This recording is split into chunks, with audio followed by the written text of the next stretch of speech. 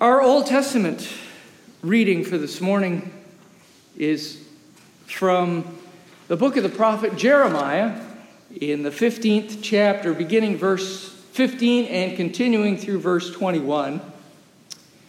I invite you to listen for a word from the Lord as it is there written. O Lord, you know.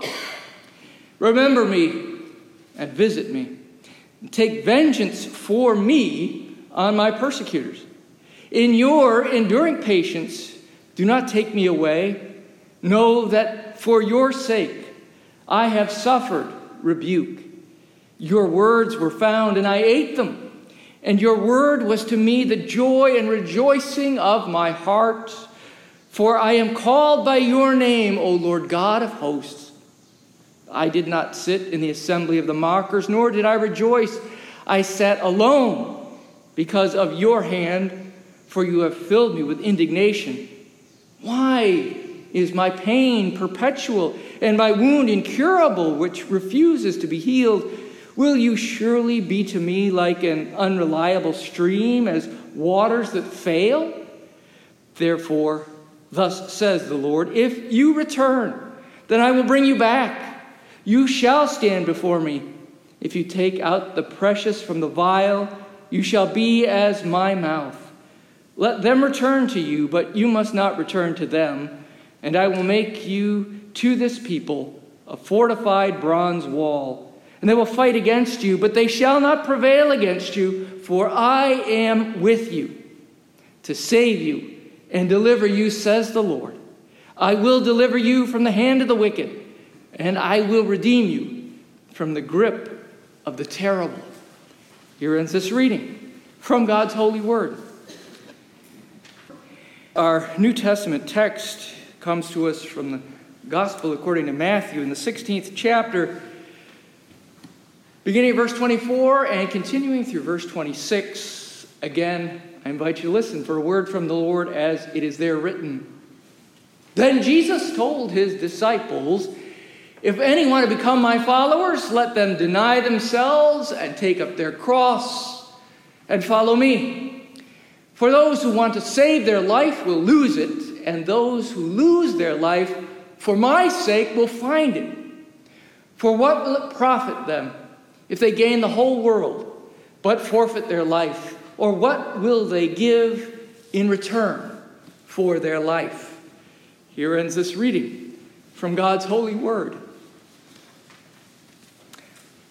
On this Sunday of a national holiday weekend that is dedicated to labor, it's only appropriate that the Revised Common Lectionary offers us a gospel passage that relates to the work to which the followers of Jesus are called.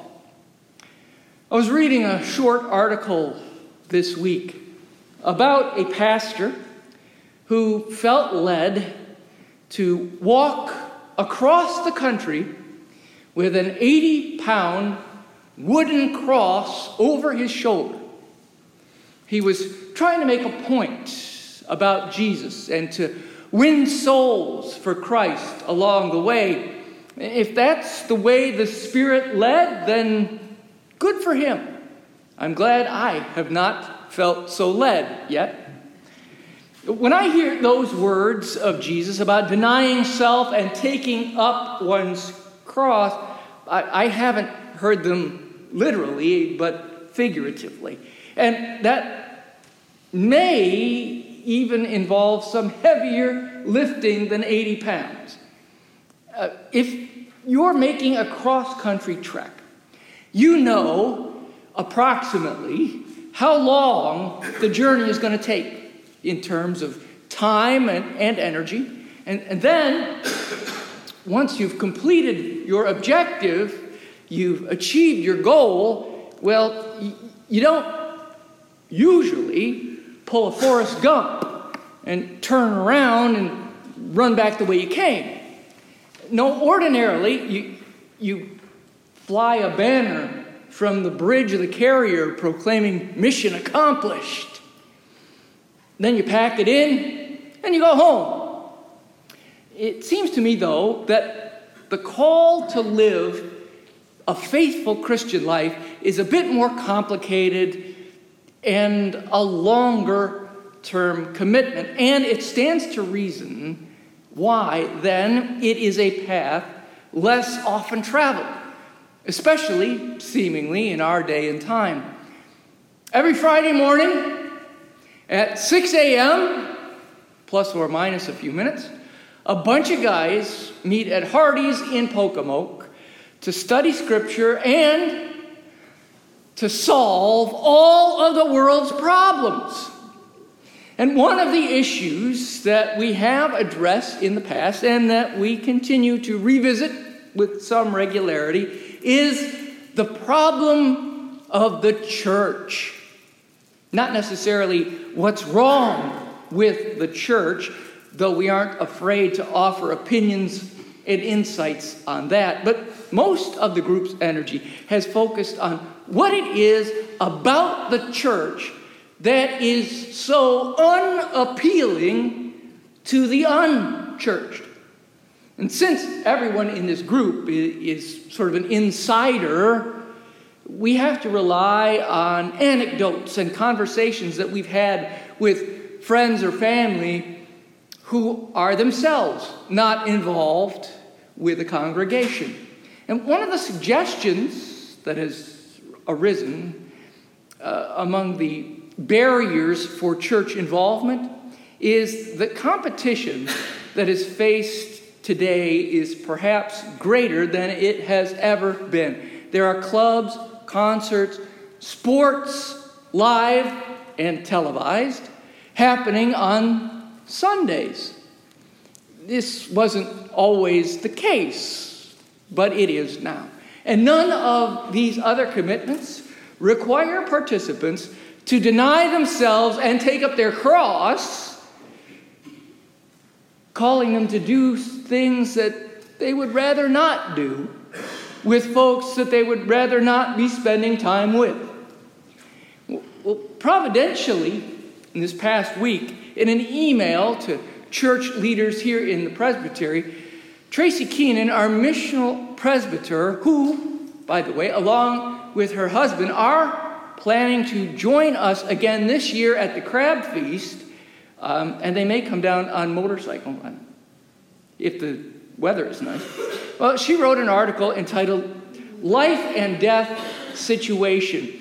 And in it, she was reflecting on the ways in which the world and the church speak about death and the ways in which our Christian faith might help us to think about the resurrection that comes thereafter.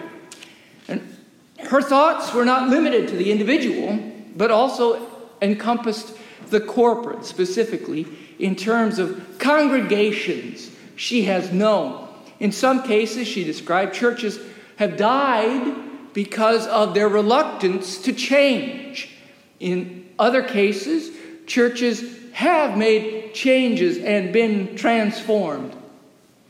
All in all, a lengthy take on her opinions as to what it takes to resuscitate a church. Well, over a decade ago now, well before the present crop of presbytery leaders here, I preached a sermon in front of the Newcastle Presbytery meeting. That was back in the day when folks still met in person for presbytery meetings and at a church, no less. Well, my message then was that the church as an institution and our denomination was dying. It was not a very popular message over a decade ago, but often when the truth is spoken, it can be painful to hear. In the intervening years, my opinion has not markedly been swayed. In fact, in an extrapolation of data just last month, a researcher made a compelling case based on the rapid rate of decline in both congregations, members, and worshipers for the disappearing, the death of our denomination in a little over 25 years from today. Sobering. But given all the alternatives, then, why would anyone choose to be involved with a dying organization like this? Well, perhaps because the church is not the Presbyterians, nor the Methodists, nor the Anglicans, nor the Roman Catholics, nor any of the other denominations, which are all facing their own share of issues, experiencing their own troubles and their own declines, which may ultimately lead to their disappearance, their death. No, rather, the church is a collection of believers connected by the power of God's Holy Spirit who remain faithful to the Word of God in Scripture and the teachings and example of the Word of God made flesh in Jesus. And one of those cornerstone teachings and examples is this. Then Jesus told his disciples, "If any want to become my followers, let them deny themselves, take up their cross and follow me. For those who want to save their life will lose it, and those who lose their life for my sake will find it." In The Temple, a book of prayers, the author and turn-of-the-century pastor William Edwin Orchard wrote, "It may take a crucified church to bring a crucified Christ before the eyes of the world." In other words, why should we in the church be detached from or above the pain and the suffering of the world, ignoring it or refusing to address it? How relatable are we then? Of what value are we then to God or man? If Jesus himself went through death to emerge triumphant and victorious out the other side, well, why should we think it should be any different for us, individually or corporately? But, and this is where we have something to offer folks that they can't get from anywhere or anything else. Not clubs, not concerts, not sporting events, or any other Sunday offerings from the world. Though Christians are called to the way of the cross, it is precisely this path which leads to resurrection. We know from Scripture that when he was raised from the dead, Jesus put on a glorified body, which Paul describes as imperishable.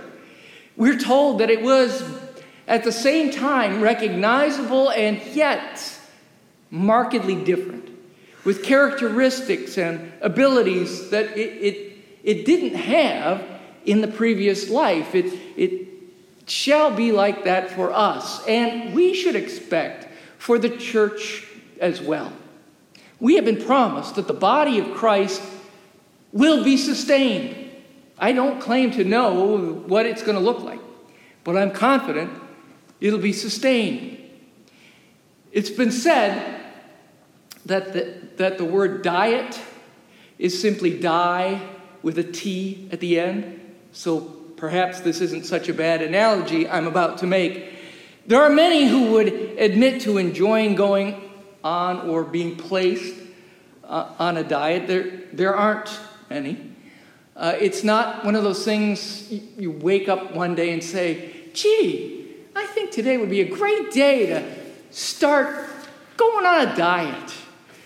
Because it involves giving up something or some things that we enjoy. And our pleasure is what life is all about, after all. But through the denial of self to eating certain things, we may well shed pounds or cut blood pressure or glucose levels or reduce allergic reactions. And these things are benefits. They're benefits of a different, better sort. And that, I believe, is what Jesus is here teaching those who would be his disciples. making our desires secondary to the needs of others to reap benefits that are greater. For people, this means things like giving time and talent and treasure to care not for themselves, but for others, for friends, for families, but also for their neighbors, whether they know them personally or they don't, whether they live close by here on the Eastern Shore or whether they're in Guatemala or on the other side of the world. It's about putting to death our greed and our selfishness that wants to place us at the center of the universe. There was a time, relatively speaking in history, not all that long ago, when the Roman Church was perhaps at the peak of her power, when she taught and fought against any who would claim that this earth wasn't the center of the solar system, and that, of course, the sun revolved around us, in line with the church's thought that everything on earth should rightly revolve around her. Over time, of course, we were able to prove, mostly incontrovertibly, that it was, after all, the sun that was at the heart of our solar system and that all the earth revolved around it, in line with the thought that everything on the earth should rightly revolve around the Son of God.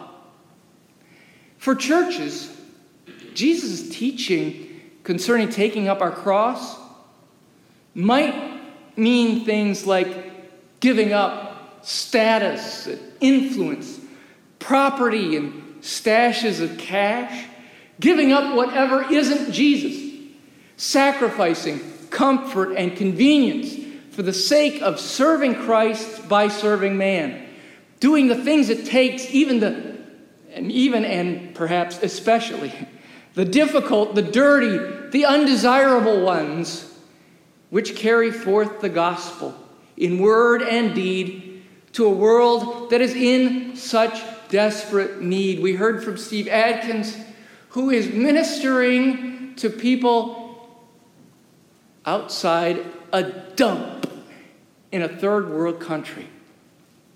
This was at the very heart of Jesus' ministry in the Gospels, and it's at the very heart of this charge he gives to those who would be his followers.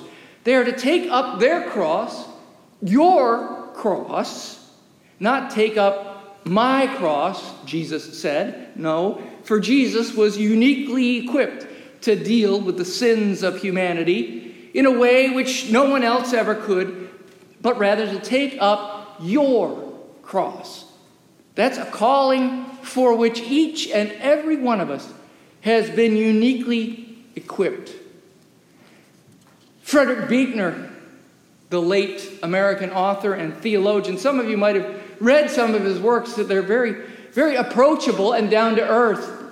And there's 39, I believe, titles published. A few years ago, he wrote that there are all different kinds of voices calling you to all different kinds of work. And the problem is to find out which is the voice of God rather than of society, say, or the superego or self-interest. The voice of Jesus says, deny yourself and take up your cross. That is the work to which the Christian is called. That is the work to which the church has been called and always shall be called. May the good Lord, who thus summons us, grant us the grace and the strength to hear and to respond faithfully and joyfully. And for that, we may truly say, thanks be to God and amen.